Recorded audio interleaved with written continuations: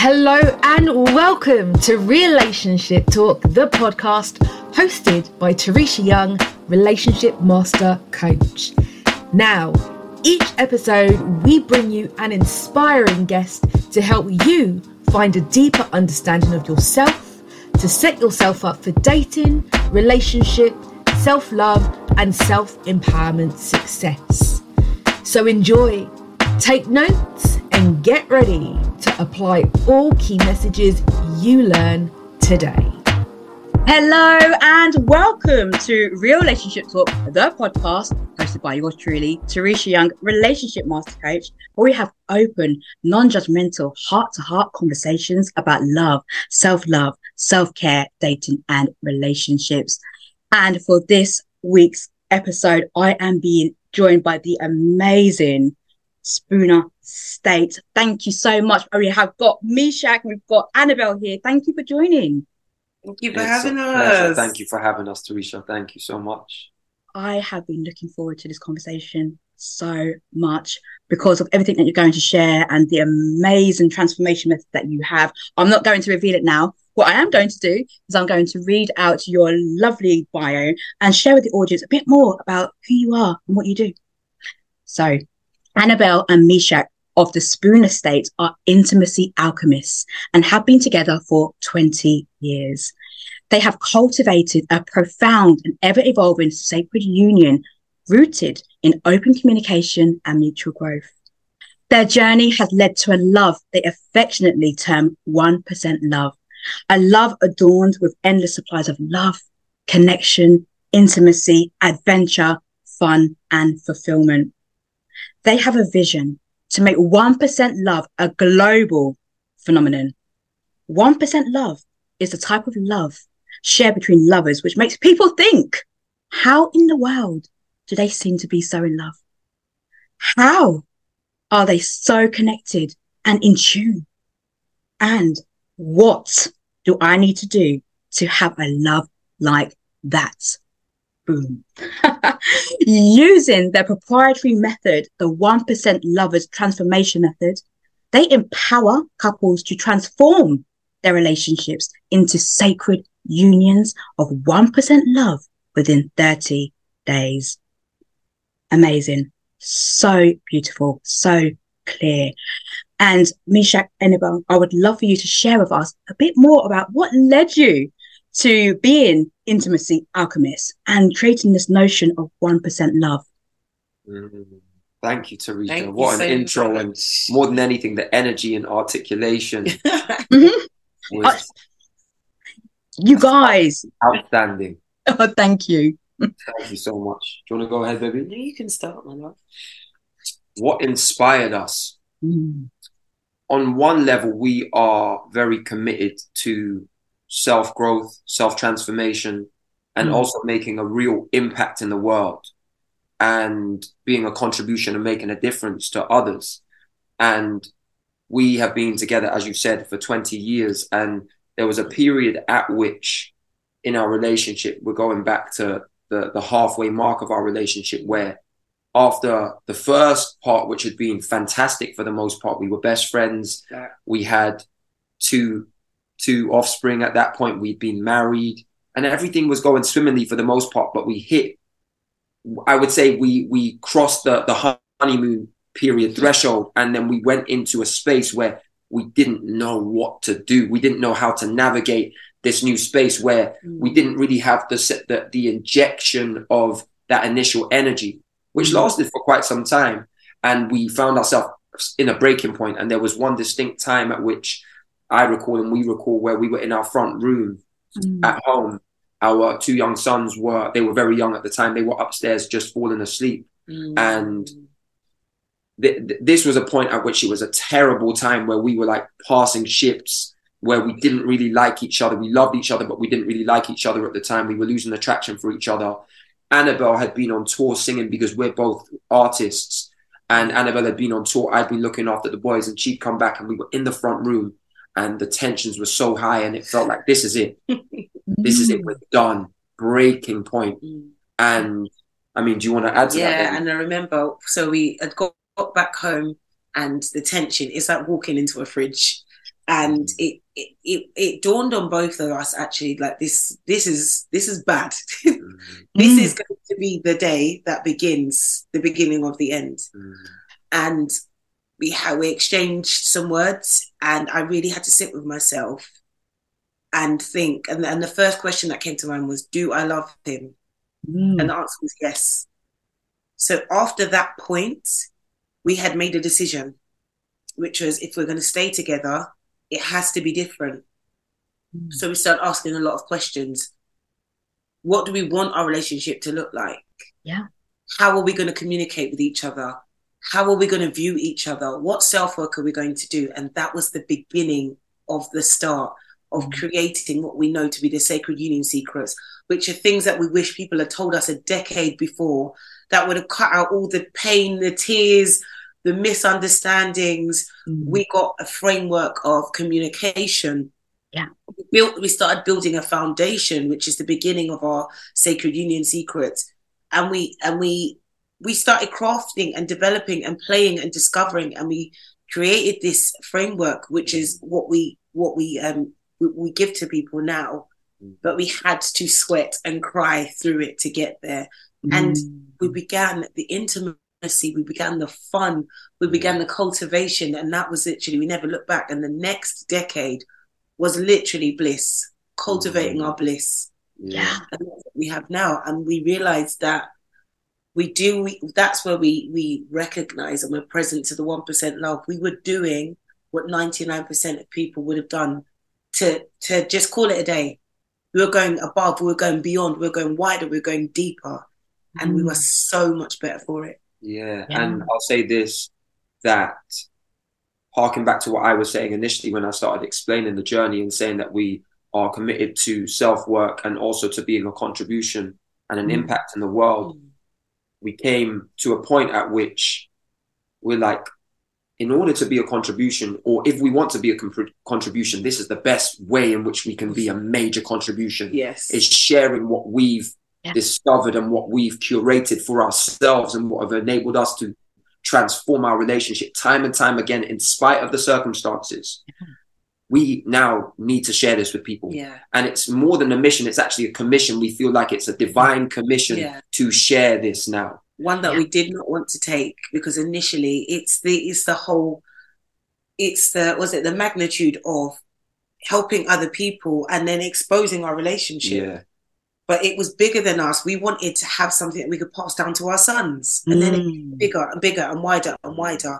And that's now, to be of service in this way is an absolute joy. And it means that we get to share with people from a place of relatability, because we, thinking about that day is still visceral for us. We still we can feel the iciness. We can feel that, oh my goodness, from tomorrow, you're not my best friend. You're not my life partner. You're going to be something else. Wow. Yeah. So it's a joy to actually share what we've cultivated.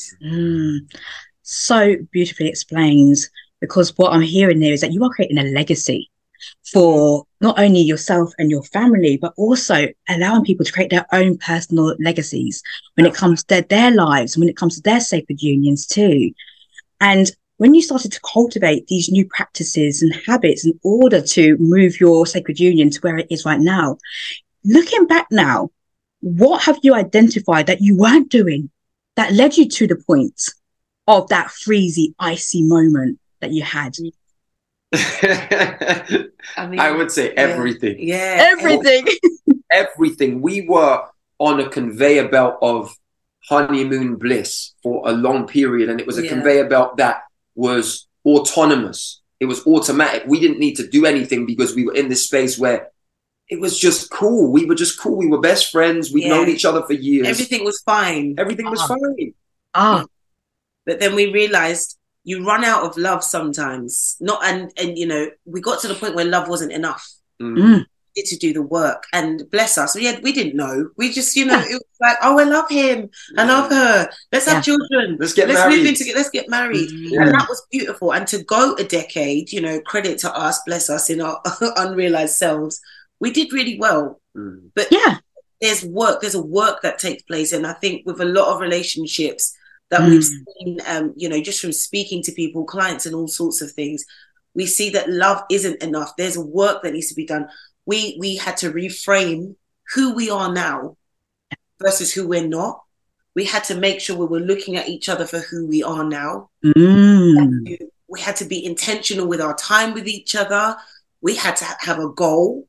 Yeah. We had to create all these things. We had to set ourselves up to win by being present, by doing the self-work, by cultivating, by building, by implementing, and being in action. That was the difference. Yeah. And some of the words that you were jumping out there that can make relationships become quite stale and in just going in the motion was, it's cool, it's fine. When you say those kind of words, it's just not very exciting, is it, when it comes to relationships and sacred unions? So is that kind of language that we must pick up on to say, if things are just cool and just fine, it kind of means that you are still in that past situation of that previous world that you were, and not necessarily moving forward and having that growth work. So you guys are using the term sacred union. Could you know, how would you articulate a difference, if there is a difference, between a sacred union and the traditional relationships, love partnerships? Thank you for asking. The way we identify it is, when we're sacred union in the context that we're speaking about, it is inextricably linked to 1% love.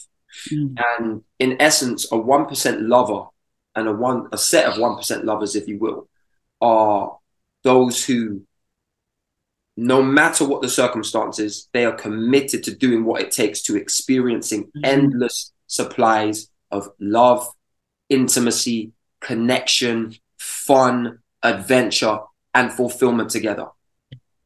A traditional relationship, to my knowledge and to our knowledge, doesn't have those distinctions. And a sacred union of 1% love has those distinctions. A sacred union of 1% love is characterized by the trait of, if I'm in this, I'm committed to having the best. I'm committed to having it all at all costs. I'm committed at taking each and every circumstance and situation, every breakdown, and looking at what's possible, what breakthrough is possible, and what transformation is possible, and what reality is possible on the other side of that breakdown or those breakdowns. And the sacred union also can never break from the outside in. If it does, it's always from the inside out, and then there's a reset. There's a reset because there's a commitment, which is we're committed to each other's personal growth. You cannot have a sacred union without first doing the self-work. And the sacredness is that you're both committed to self and to each other's growth. That's the part of it that makes it sacred. And it's, again, it's the cultivation of that. And it's the constant practice of that. Because you don't just, it isn't just handed to you. You establish it and then you practice it. And you get it wrong, but because of what you're committed to, you not wrong. I like to use the word workable. Yeah, you fall over. You fall over and get up. And it is a practice of that because of that commitment. Because in a traditional relationship, if you know, one isn't doing the self-work or it's not working, you can just go, oh, it's not working. There's no discovery and looking from where and holding each other accountable. Where have I contributed to this breakdown? How can I allow this breakdown to be a breakthrough? It's just that it's not working. And the sacredness of it is that we continue to cultivate. We continue to look in and to pour in and to look in and to pour in. And that's the difference.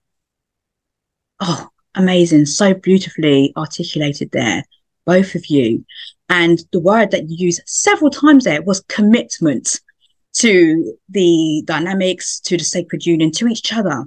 And also you spoke about self-work. So the self-work, I would imagine, is part of the growth. Now, the self-work that you do yourself or you encourage your clients to do, how independent is that from each other? Because you've got the sacred union, for example. So self-work, how does that look for each party? Well, with the self-work, it's something we put as a suggestion because I believe that, and we believe that the self-work, what works for one person might not work for another one. So we can suggest things like shadow work, mirror work, and get people to go away and do their independent research. But as a base level, it's sitting, being present and looking. It's looking at our unworkable behaviors. It's praising our workable behaviors. It's that as a base. So that's something we would say, go away and have a look. Go and look at what triggers you. Go and look at what evokes joy. Go and look at what makes you want to push forward. Mm-hmm. And so that's as a base. It's sitting and being present with the self, because you take you wherever you go. And you're putting yourself into your sacred union. So it's sitting and looking at that. And then it's partnering with and because sacred union and 1% love is also a state of mind. You can be a single person and be a 1% lover. But when you're making that decision to, join with your other sacred, with your other 1% lover, then it becomes a two-hander. So that self-work, that self-reflection is imperative. Yeah. And I would say in the context of the self-reflection, accountability, ownership, and or responsibility play a massive role. What Annabelle was talking about being introspective and thinking about your unworkable traits, your workable traits, your triggers, your emotions, how you manage them, how you control them, how you channel them. That takes a level of ownership and responsibility. Yes. And what I always say, and what we always say, is that if we can look at our entire relationship, let alone our life, as the result of us, what we have or haven't done, what we have or haven't thought, then we're in a much more powerful position to alter the reality that we're in. So as it relates to the self-work with Annabelle, in my particular case, I have to, in order to be the best for this sacred union, I have to be the best version of myself. And the only way I can become the best version of myself is by taking responsibility for everything about myself.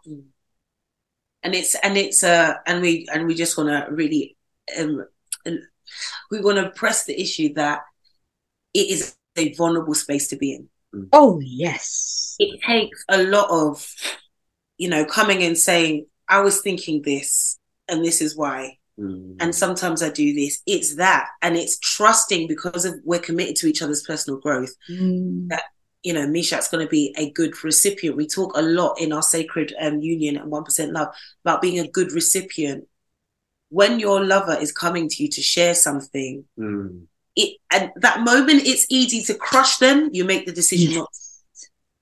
Yes. It's also a practice of that, because especially when we get in our feelings about things, listen, the easy road is, well, you didn't, and why did you? And it's like, if that one space in the world that you're going to cultivate, firstly, inside yourself is safe, the second place is in your sacred union. So it's about being a good recipient and steward of the information that's being shared, and being committed to the growth is helping with the accountability of like, okay, how do we replace this with something? How do we transform? How do we alchemize? And that's where our intimacy alchemy comes in.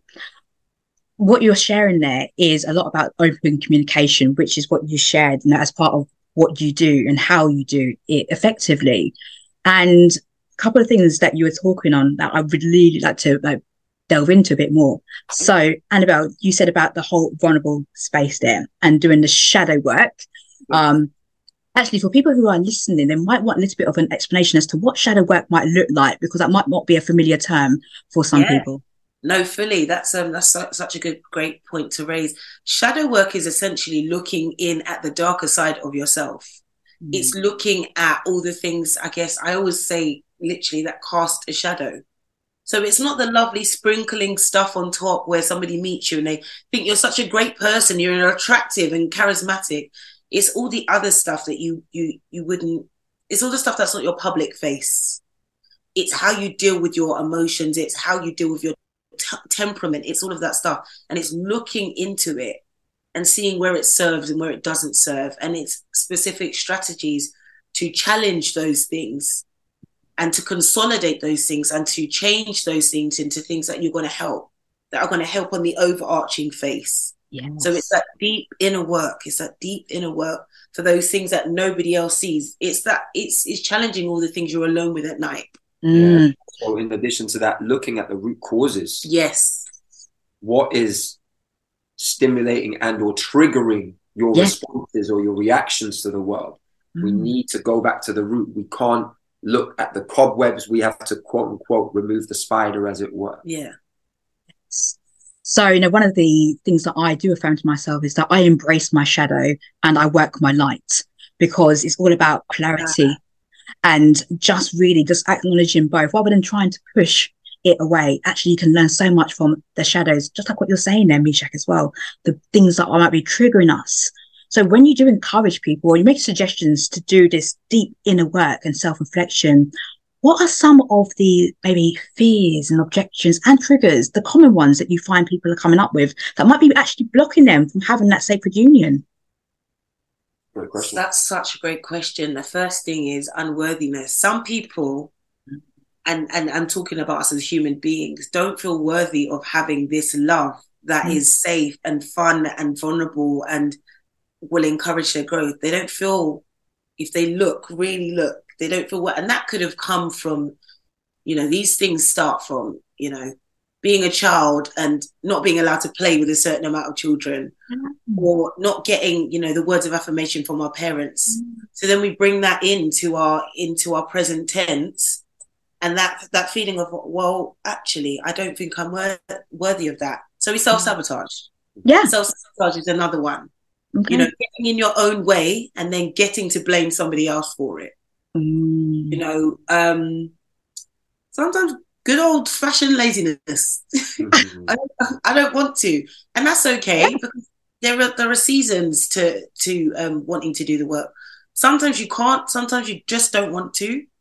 But once you've got to the end of yourself and you're tired of what you do have, because sometimes if we don't do the work, we have more of the same until we're tired of it, or until it tires us out. And then it's like, right, what do I need to do to change this?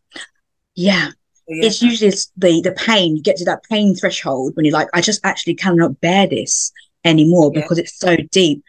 What you have said from the start, though, is that why were you not told this at the beginning, so that you can apply that at the start of the relationship, so it doesn't feel like a major piece of work to do. When you are you're being reactive rather than proactive when it comes to the angle that you're taking. So, you have spoken about your transformation method, your 1% lovers transformation method. It's a mouthful. Yeah, I just had to look at that and just get it out. But I know it's going to be, it's powerful. Can you share with us a bit more about what that looks like and some of the practices and techniques that you use there? Yeah, so the 1% Lovers Transformation Method is founded upon the Sacred Union Secrets that Annabelle's already cited. We have 8 Sacred Union Secrets, and they underpin the method. And then we have a bunch of other distinctions and tools and techniques that work within that framework, as it were. And it's a 30-day pathway. It's a 30-day pathway that we take couples through to take them from, as we said, that relationship state, if you will, or status, through to a sacred union of 1% love. And the pathway itself is made up of 5 modules, and each of the modules is centered around 2 of the sacred union secrets. And we give people a framework that they can say, well, we tell them it's a guarantee. If you follow this framework, within 30 days, your relationship will look utterly different. It will look different, and it will feel different, not only for others, but also for yourselves. Yes. And that's the method. And then some of the other things that we use are opportunities. That's one of my favorite. And I think once we discovered that, so an opportunement is one of the pillars of 1% love, which is when you're having a disagreement with your lover, you look at it as an opportunity to, what was it? An opportunity to have a moment within. So when you have a disagreement, yes, it's basically looking at that disagreement as an opportune moment. That's what I was looking for. So it's a moment to take the opportunity to look at it another way. Okay, we're having a disagreement here. We're going back and forth. What is it? What is the thing? If you think about the thing even as an entity, it's not you two versus each other, you and your lover. It's both of you versus the thing.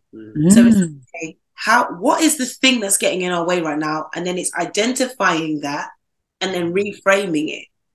So that's one of my favorite things, because that really changed the game for us. Because especially with your lover, if you're going back and forth and back and forth, sometimes it's about a specific thing, and sometimes it's literally there's something that hasn't been addressed. So your lens of your lover becomes skewed. And we're communicating, and it doesn't even matter what we're saying, it's how we're viewing them that's informing where we're communicating. So we have to go, okay, what is the thing here? Yeah. Sometimes stopping and looking is amazing. And another thing we use is safety words are not just for sex. So if we're having a disagreement and it's getting heated, we're very passionate in our time, we have a safety word. We use the word giraffe. We use the most ridiculous word we can because it takes us out. And that when we use our safety word, our sacred safety word, we have to stop. We have to pause, but that we have to return at some point. Yes. Hopefully within the same day. It just gives us both a moment to just and then come back. And then that's within the practice of your sacred union. And we have to both honor that sacred safety word. Yeah. And then as far as, oh, sorry, Tarisha, just came to mind for me is just so folks that are watching and listening are aware, one of the first of our 8 sacred union secrets is foundation. You can't, your house can't stand, and I'm using house figuratively, right? Yeah. Your house cannot stand unless there's a firm foundation, unless it's built on solid ground. So foundation in this context is identifying your values, your needs, your desires, and being clear on your commitments. If you're not aware of what your values are, and by values, we simply mean that which is important to you, that at the core, which is important to you, which is ultimately your inner compass. If you haven't identified those values, each of you, and then your values don't harmonize, it's going to be very tricky to have a sustained relationship, and also a relationship which is a sacred union of 1% love, because at some point or other, those values, if they haven't been identified and harmonized, if you will, they will come up, and your relationship will start to hit a breaking point. It will start, you'll start to have the breakdown. And if you don't have these other distinctions, as it were, i.e. sacred union secrets or other distinctions, when that breaking point comes, if you're not committed to the discovery, it's going to be so painful. And that's what we're speaking from experience. Yeah. Now we have a foundation, and that's the fun bit. You get to literally, if you think of it as a jar, it's like, okay, what do we want in there? This is important to me. That's important to me. Yeah. We want this. Like, one of the things we put in our foundation is that we're committed to having the difficult conversation that brings the breakthrough. So it's not that these things are not going to come. It's just how we deal with them. We've chosen that we're going to deal with them head on, and we're going to have the difficult conversation. Babe, I need to talk to you about this. I don't like this. I've been feeling like this. Okay. Yeah. Practicing being a good recipient. Sits, listens, lets me land.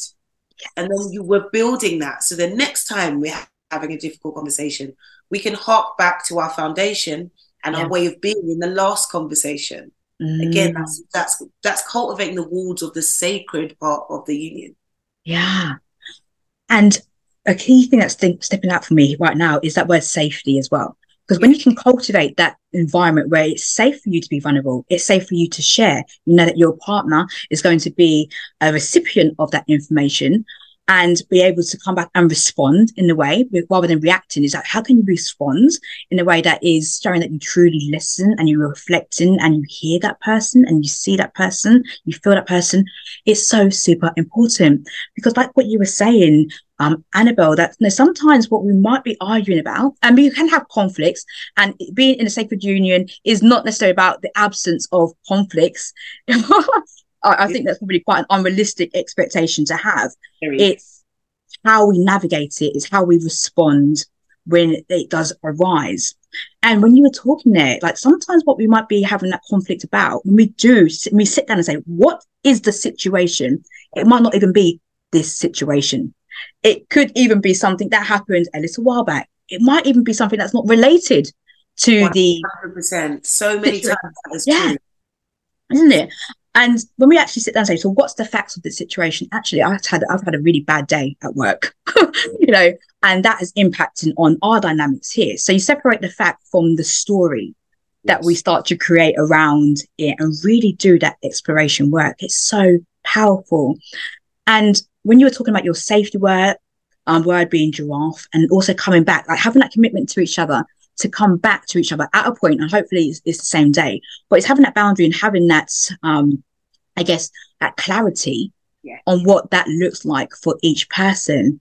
So again, something that I was noticing that you were saying there, Annabelle, is the use of I statements when you're talking. Like, I feel a certain way, I've noticed, rather than you've done this, or that finger pointing. Yeah. That was such a big one, even for myself, because Meshach's very in his head, and I'm very in my heart, and you're in your head. Yeah, on some level. On some level, and it switches around sometimes. So that you in that first decade, that was so rife, and it was exhausting. I think the moment I realized and taking ownership, because it's very difficult when you're self-righteous about what is causing you pain. And it does become about them. But then what we realized is there are actually two of us in this union. So even if 80% is on one side and 20 is on the other, for my 20%, how am I contributing? And there's a liberation, because you're partnering within your sacred union to find this thing. We're looking for this spider so we can get rid of these cobwebs. We're looking for it, and it means that I have to sit with, okay, and it's like, no, how am I feeling? What am I feeling? And how am I acting based on what I'm feeling? And then sometimes, like you said, it is like, oh, this just reminds me of the first time, or the way this person spoke to me today on the way to work. And now your tone is bringing that to my mind. Yeah. I'm in defense mode. It's all of those things, and it's discovering that. It's discovering, and some things can be quite legacy. When you were speaking earlier, something that came to me as well was attachment styles, for example, and the way in which we were, raised as children by our parents and our caregivers, and how that could also impact on the way that we behave and navigate our relationships growing older. And something obviously that changed for you guys, from when you met to maybe 10 years in, was your beautiful sons that came into your world.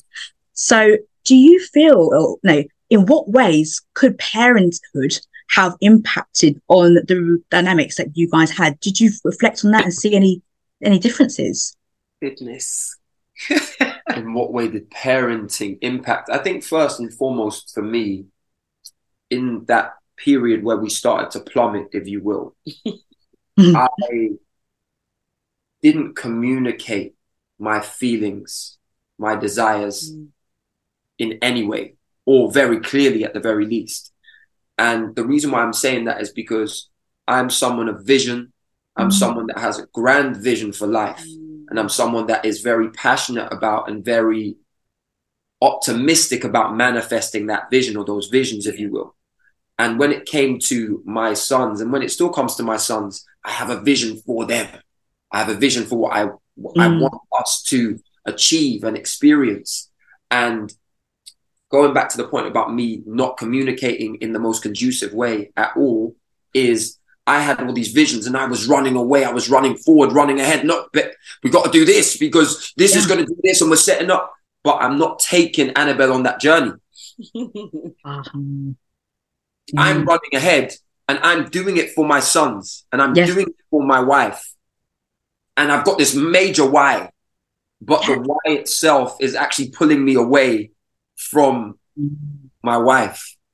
It's preventing me from let me retract that. Actually, it's not preventing me. I'm not seeing that there needs to be a marriage between the communication and the why, and that we need to actually hold each other's hands whilst attempting to quote unquote attain the why. So as it relates to your question about parenting, how has it affected? Well, my passion for my sons, my desire to give them everything without me actually doing it with Annabelle, partnering with Annabelle to achieve that, a chasm started to grow.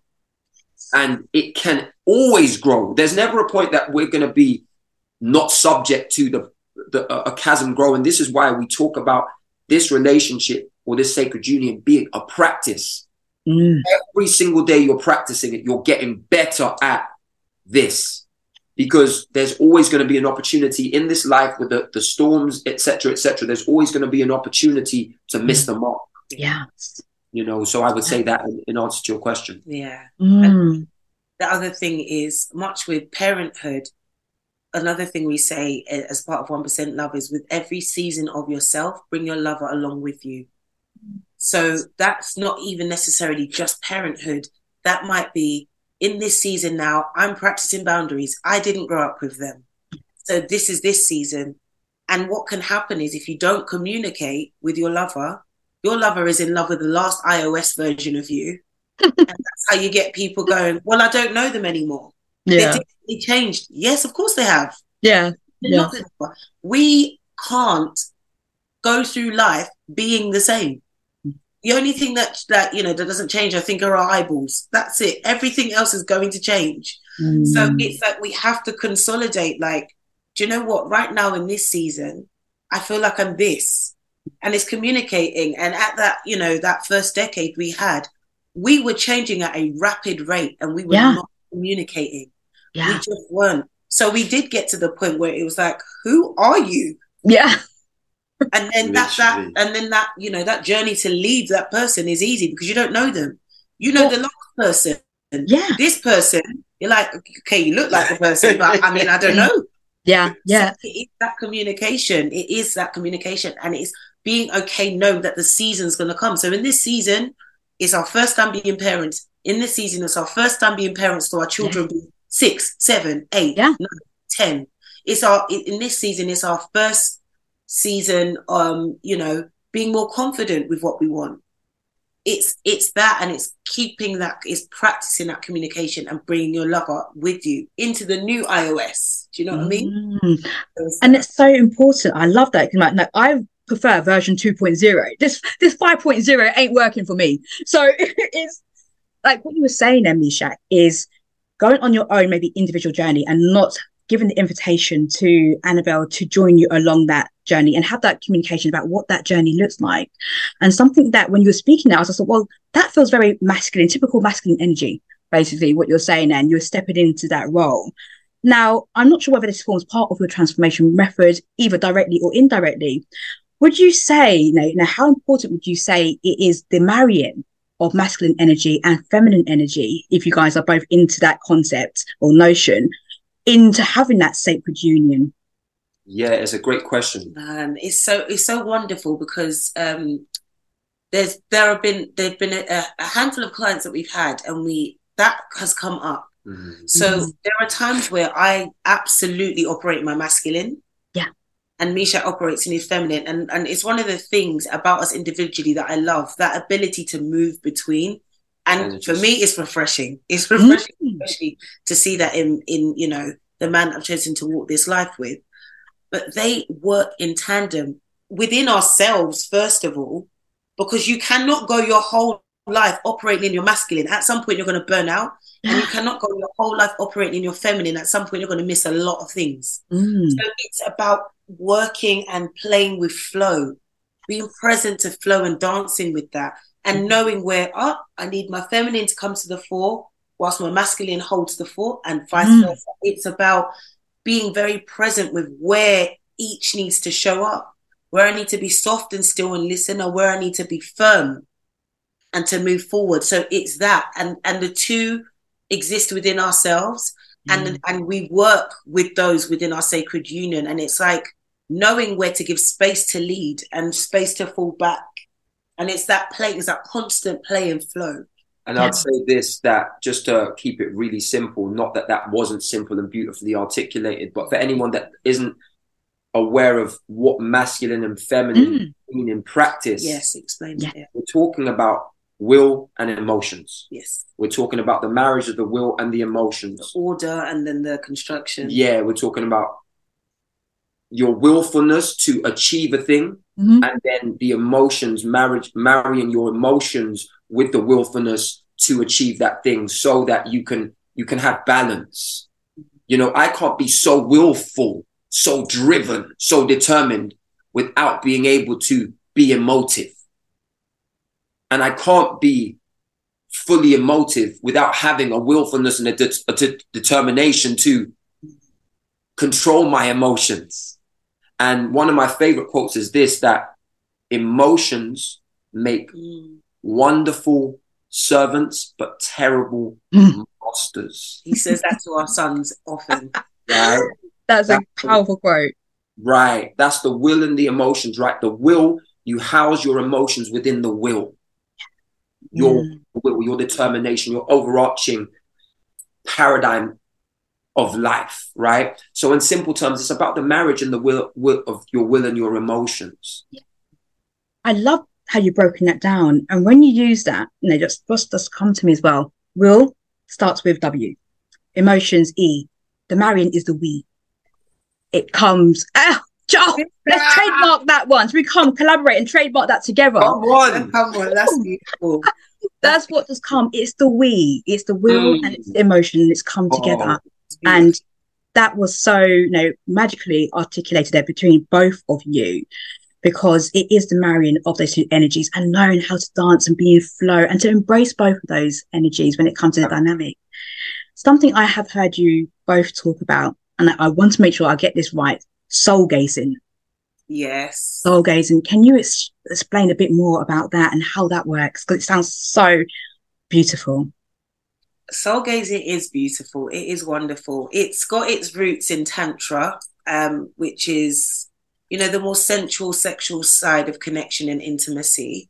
But it's ultimately sitting with your lover. And you can do this in the mirror of yourself as self-work. And you sit, and the way we do it is we started off with a minute or 5 minutes? Probably a minute to begin with. We started with the minute. Just to get comfortable with sitting in that space. And you sit with your lover and you just gaze into their eyes. You stare into their soul. And you just let whatever's there be. And sometimes it means that you might cry or you might just take them in. But you do that and you're almost energetically kind of cleaving together. So yes, you just sit and it's just intimate time. You don't say a word.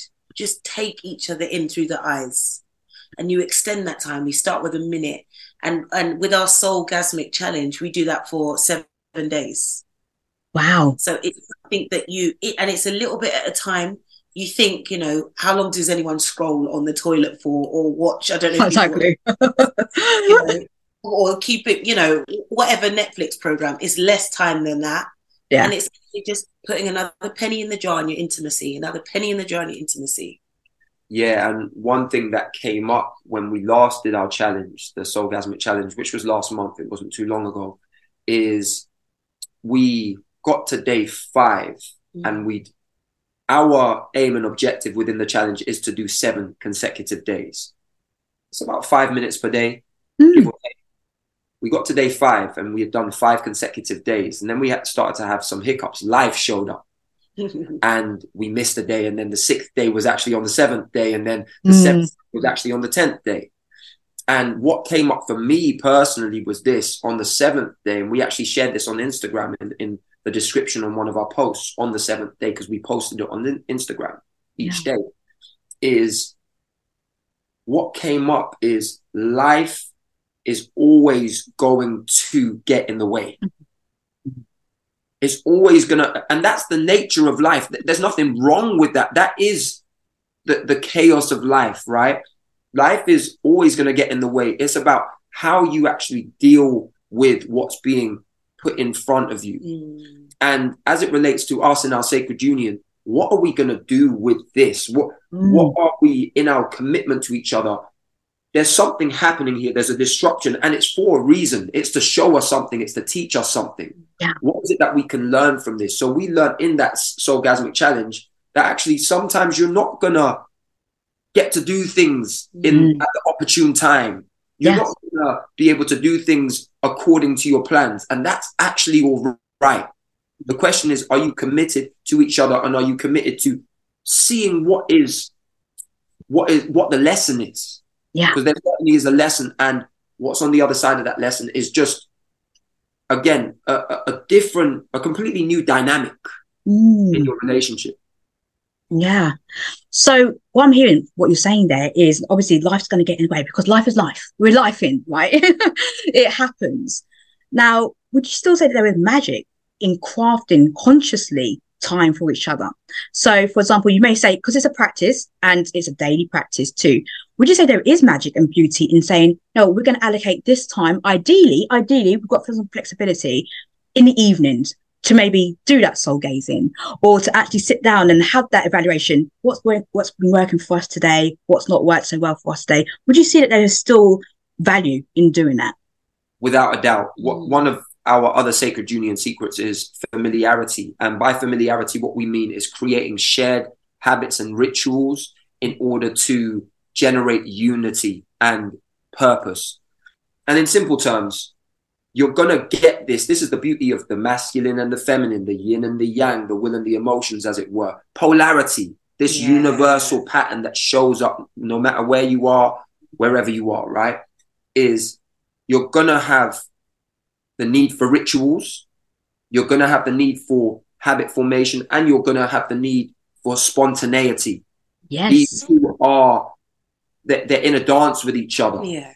And it's about having that balance where you're not so overly ritualistic that you miss the spontaneity, but you're not so overly spontaneous that you miss the importance of the ritual. So familiarity being one of the sacred union secrets is create your shared habits and rituals together. Now, these don't need to be overly adventurous. These are your pillars. These are your mainstays that keep you anchored on some level. In addition to the foundation you've laid, they keep you anchored. And if you miss the curated time, that's all right. But you know that, all right, we missed a day. It doesn't mean that we need to start missing each and every time because we've missed a day, right? We just go back to the drawing board and we begin again. And in the spirit of talking about polarity, when you get to a point in your relationship where it isn't working, you have practiced an unconscious habit which is missing each other.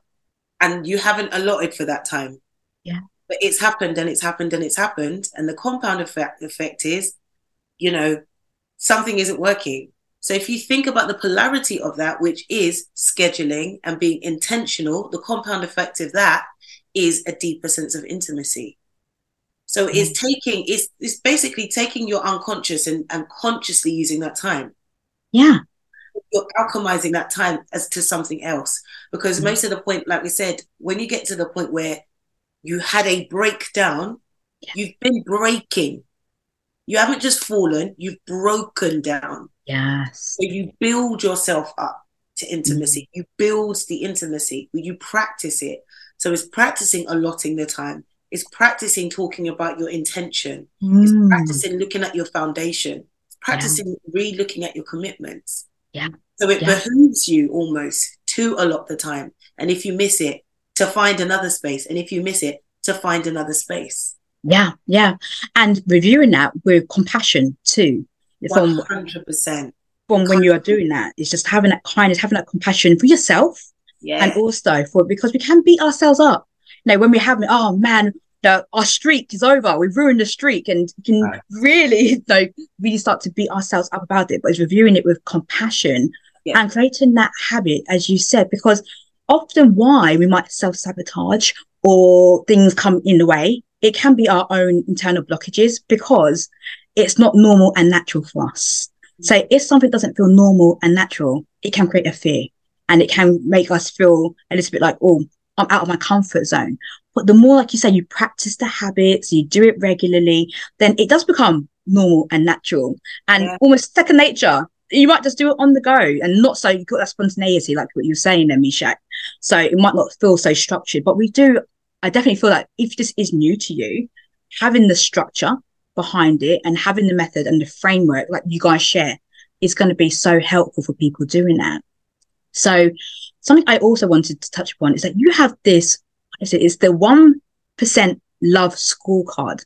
Yes, 1% love scorecard. Yeah, and that's a quiz that you have on your website. Yeah, exactly. Yeah.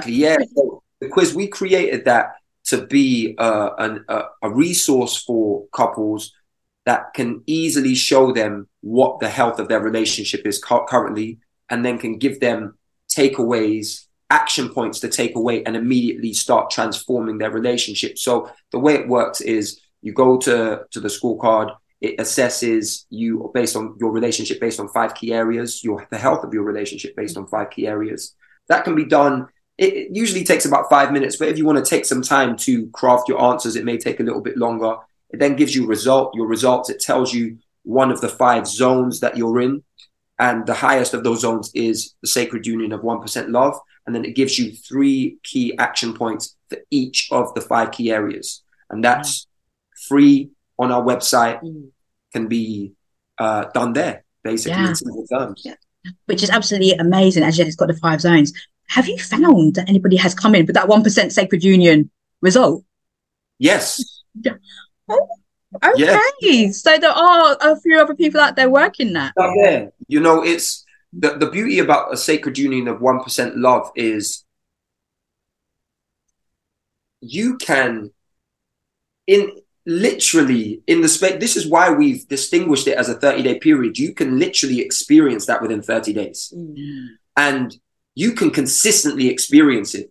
You can equally experience it within 30 days and then quote unquote fall off the wagon, because the practice element is super critical, but you have the framework to do it every 30 days. You can literally renew that sacred union of 1% love experience every 30 days. So there are folks out here that are doing the work, and it may not quote unquote look like the way we've done it, but they're doing the work which leads to the same quote unquote results. So yeah, we have seen people with that result, sacred union of 1% love. That's absolutely amazing. And when you're talking about the 30 days, yes, I completely agree that you can see transformation within 30 days. And sometimes like the 30 days might even just be you getting familiar with the whole process, and then you do it for another 30 days. And there's for every bit there can be so much information about how long it takes for you to actually really embed a habit. And some people say it can take, a couple of cycles of like maybe 63 days, whatever you hear. So that first 30 days could actually be, oh, yes, this is starting. And you do it again. It just kind of amplifies it and takes it to new heights and experiences there, which is so, so exciting. And, you are on this commission, as what you said, this global commission that you have. So, have you got any vision about how you are going to take this to the world? Because I know that you're on various different platforms. What have you got the vision of how that's going to work? Yeah, so I mean, definitely more conversations with the relationship master coach, Tarisha Young. Absolutely. It would be a joy. But we'll have to have some more conversations offline where we discuss how we can partner with each other, because we love what you're doing. We love your energy. We love your message, your authenticity and transparency. It's beautiful. And we know that the half hasn't been told yet in terms of what your skill sets are. And we're looking forward to also seeing you share those offerings as well eventually, whenever they may be, right? Yeah. So there's that. There's also being, I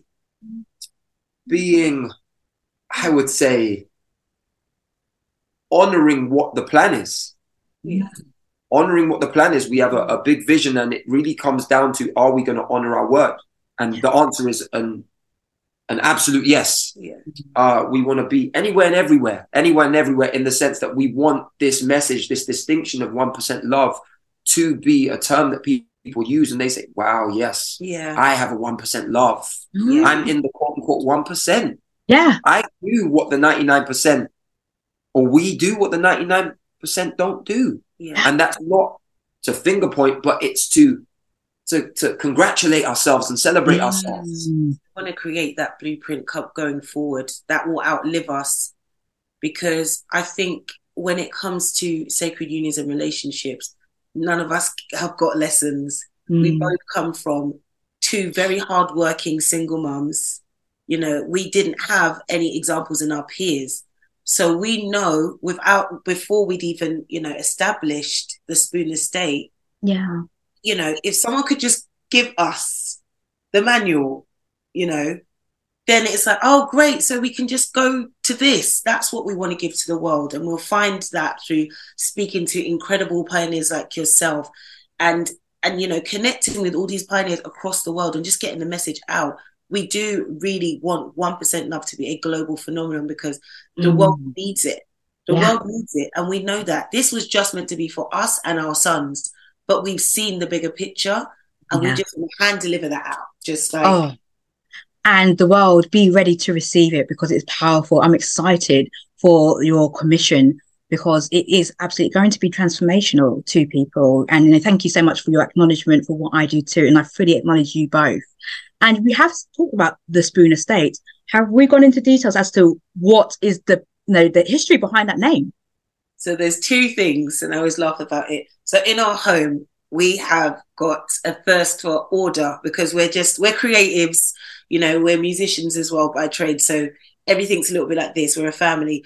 So we're like, right, we need a folder with all of our personal affairs in it so that we know what's in there, from bills to, you know, the boys, what they're going to be doing. So we needed a name for the folder, and our surname is Spooner. So we're like, we need something for the Spooner estate. Yeah. So that's basically the name behind it. Yeah, so that and then we know. also state being, I'm a real avid, passionate, what would you say? Like etymology buff. The study of words. The study of the history and origin of words. And state is also synonymous with status and or condition.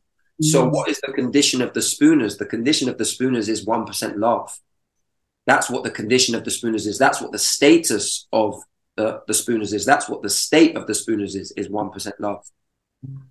I love that history. I love the why behind a name. It's so important. And I'm sure that's going to resonate with so many people who listen to that. And to be part of this really elite 1%. Oh, gosh, it is an elite exclusive place to be, because as you said, the 99% of the people are in the it's okay, it's fine, it's cool kind of position when it comes to the dynamics. And it's just so much more.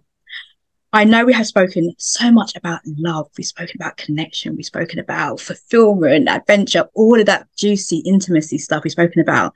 So I'm going to ask you a question. We might have already covered it. What I do like to ask my guests is, now, what is your personal definition of love for each one of you in the context of romantic connection?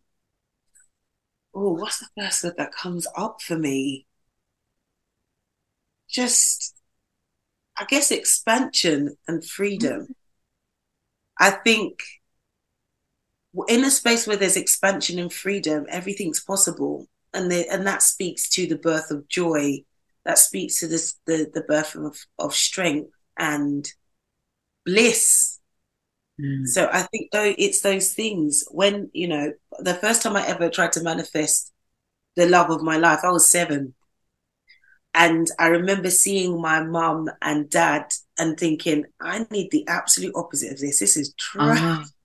And no fault to them, but it was like, and they both had said, we just didn't have the communication. We didn't have it. Yeah. And I remember cutting out a magazine of, you know, what I wanted it to be. And I thought, I want to be friends with my lover when I get older. I want to be free to be myself.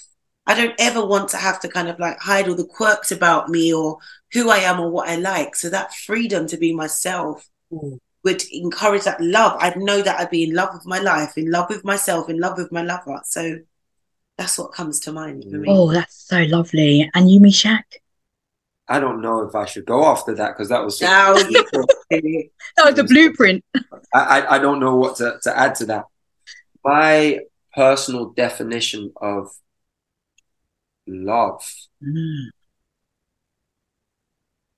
it would be, or is, let me feel it for a moment. Yeah, sorry. good into that.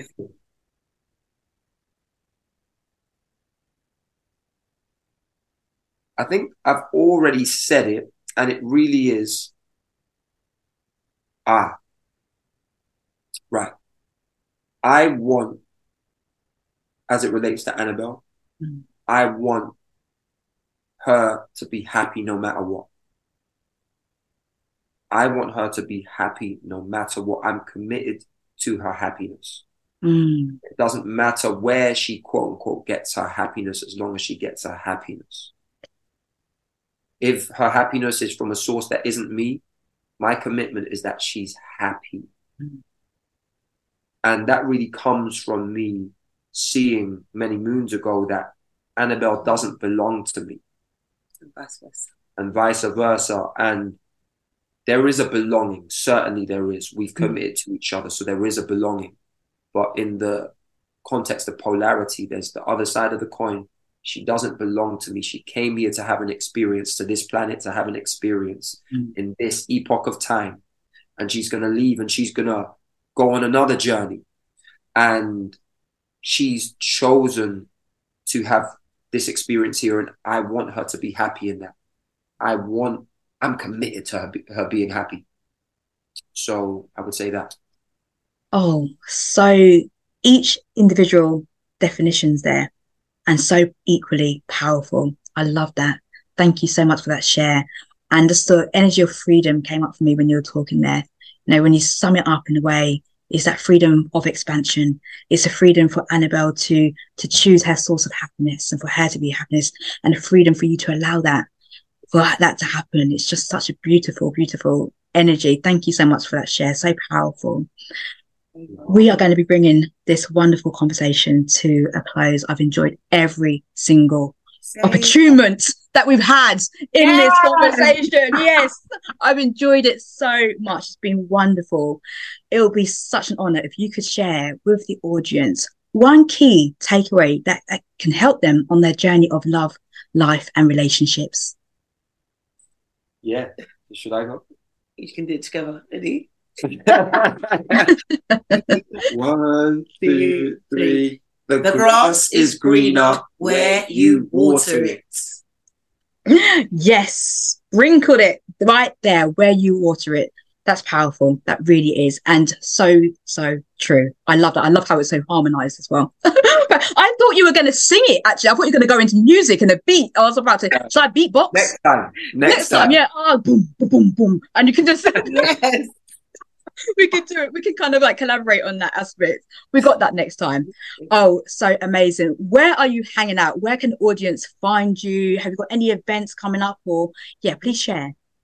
Great question. We are primarily on Instagram at the moment. We are on other platforms, but we're on Instagram. That's where most of our time is spent. Mm-hmm. We also have a website, which is thespoonerstate.com, which is THESPOONERSTATE.com.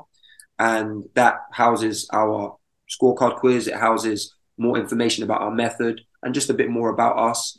And our handle on social media is also at the Spooner State. Yeah. Remember that. There is a "the" in front of it. So do remember to put that there too. That's very important. Oh, well, you are hanging out in all of the important places, which is fantastic. I will thoroughly encourage people to follow your work, to connect with you, because what you have is absolutely exclusive, is magical. And there are not other people, I would say, in my experience, doing what you do. So there's no comparison here. So do make sure that you reach out to Mishak and Annabelle. Again, thank you so much, both. I've really enjoyed this conversation. I know it's going to value every single person who listens to it in some way, shape or form. So again, thank you so much. Thank you. Thank you so much. Much love. And for everybody who has listened to this wonderful conversation, this dance of a conversation, I want to thank you for your time, for your attention and for your energy. And until the next episode, take great care of yourself and others too. Thank you so much for listening, and we hope you enjoyed this episode. Now, make sure to check out the show notes in the description with all the important links and how to connect with and follow Tarisha directly. If you are motivated and encouraged after listening to this, please follow and subscribe to this podcast. Hey, and whilst you're there, go ahead and leave a 5-star rating and add a review. We would love to hear what aha moments there were for you. And you know that saying, sharing is caring. So tell your family and friends about this podcast too. So until next time, take great care of yourself and others too.